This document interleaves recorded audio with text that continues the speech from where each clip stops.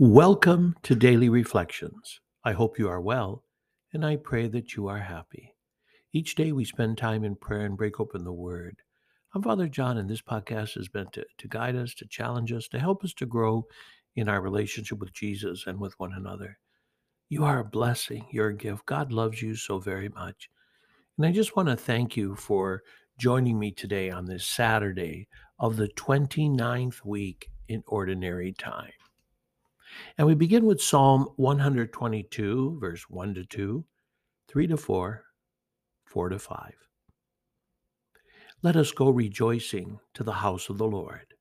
Together, let us go rejoicing to the house of the Lord. I rejoiced because they said to me, we will go up to the house of the Lord. And now we have set foot within your gates, O Jerusalem.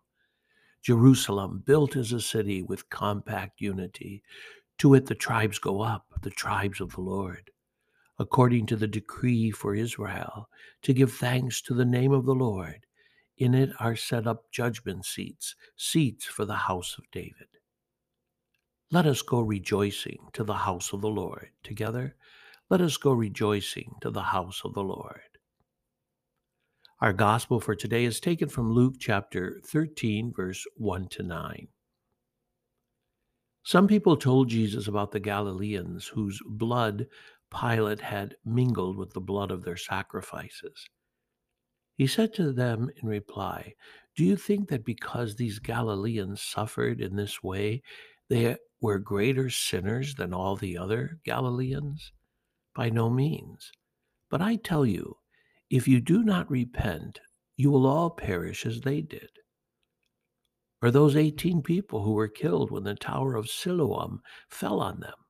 Do you think they were more guilty than everyone else who lived in Jerusalem? By no means. But I tell you, if you do not repent, you will all perish as they did. And he told them this parable. There once was a person who had a fig tree planted in his orchard.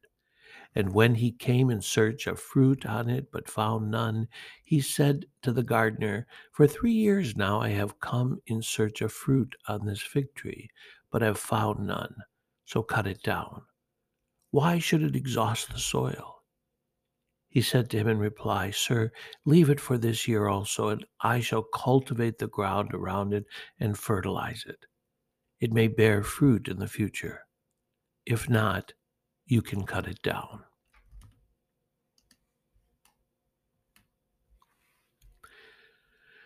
You know, we always hear about repenting. We have to repent during Lent.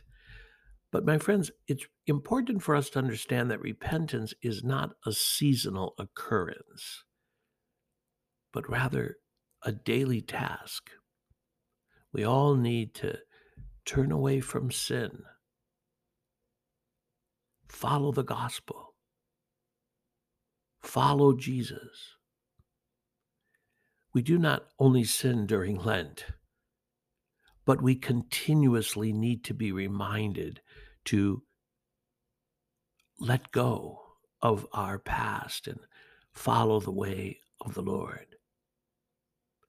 St. John the Baptist calls us to repentance. We hear this in Luke. He proclaims a total turnaround.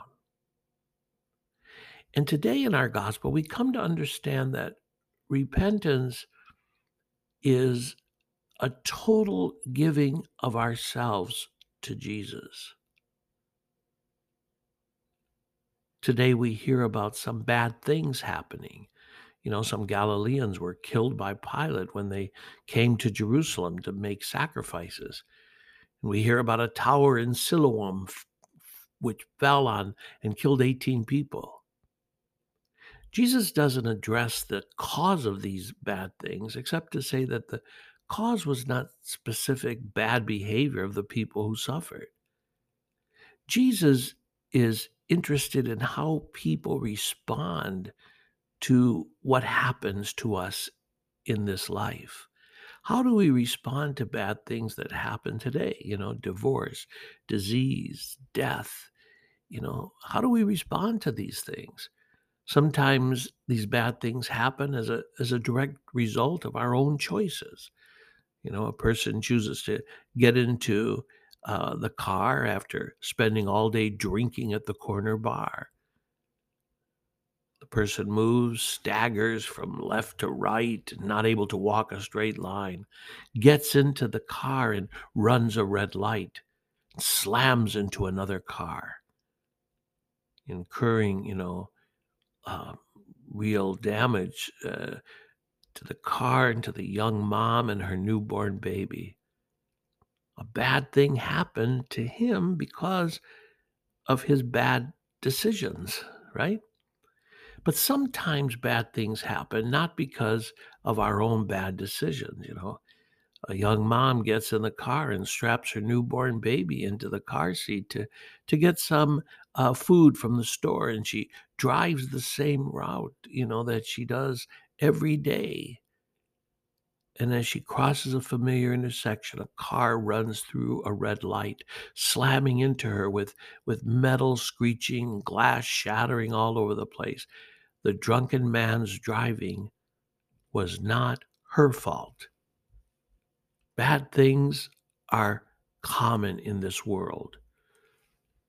And what's important, however, is that um, we need to just understand that uh, we have to follow God no matter what.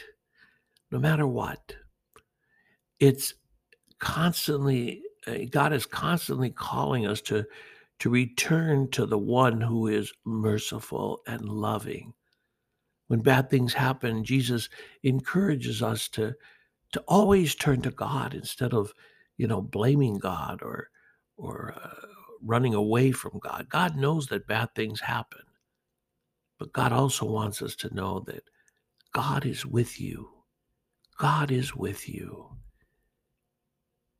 And so, my friends, let us strive to make right decisions, but let us also come to know that when things happen, you know, God runs toward you. Open your heart to Him, no matter what. That's true repentance. Have a great day. Be sure of my prayers.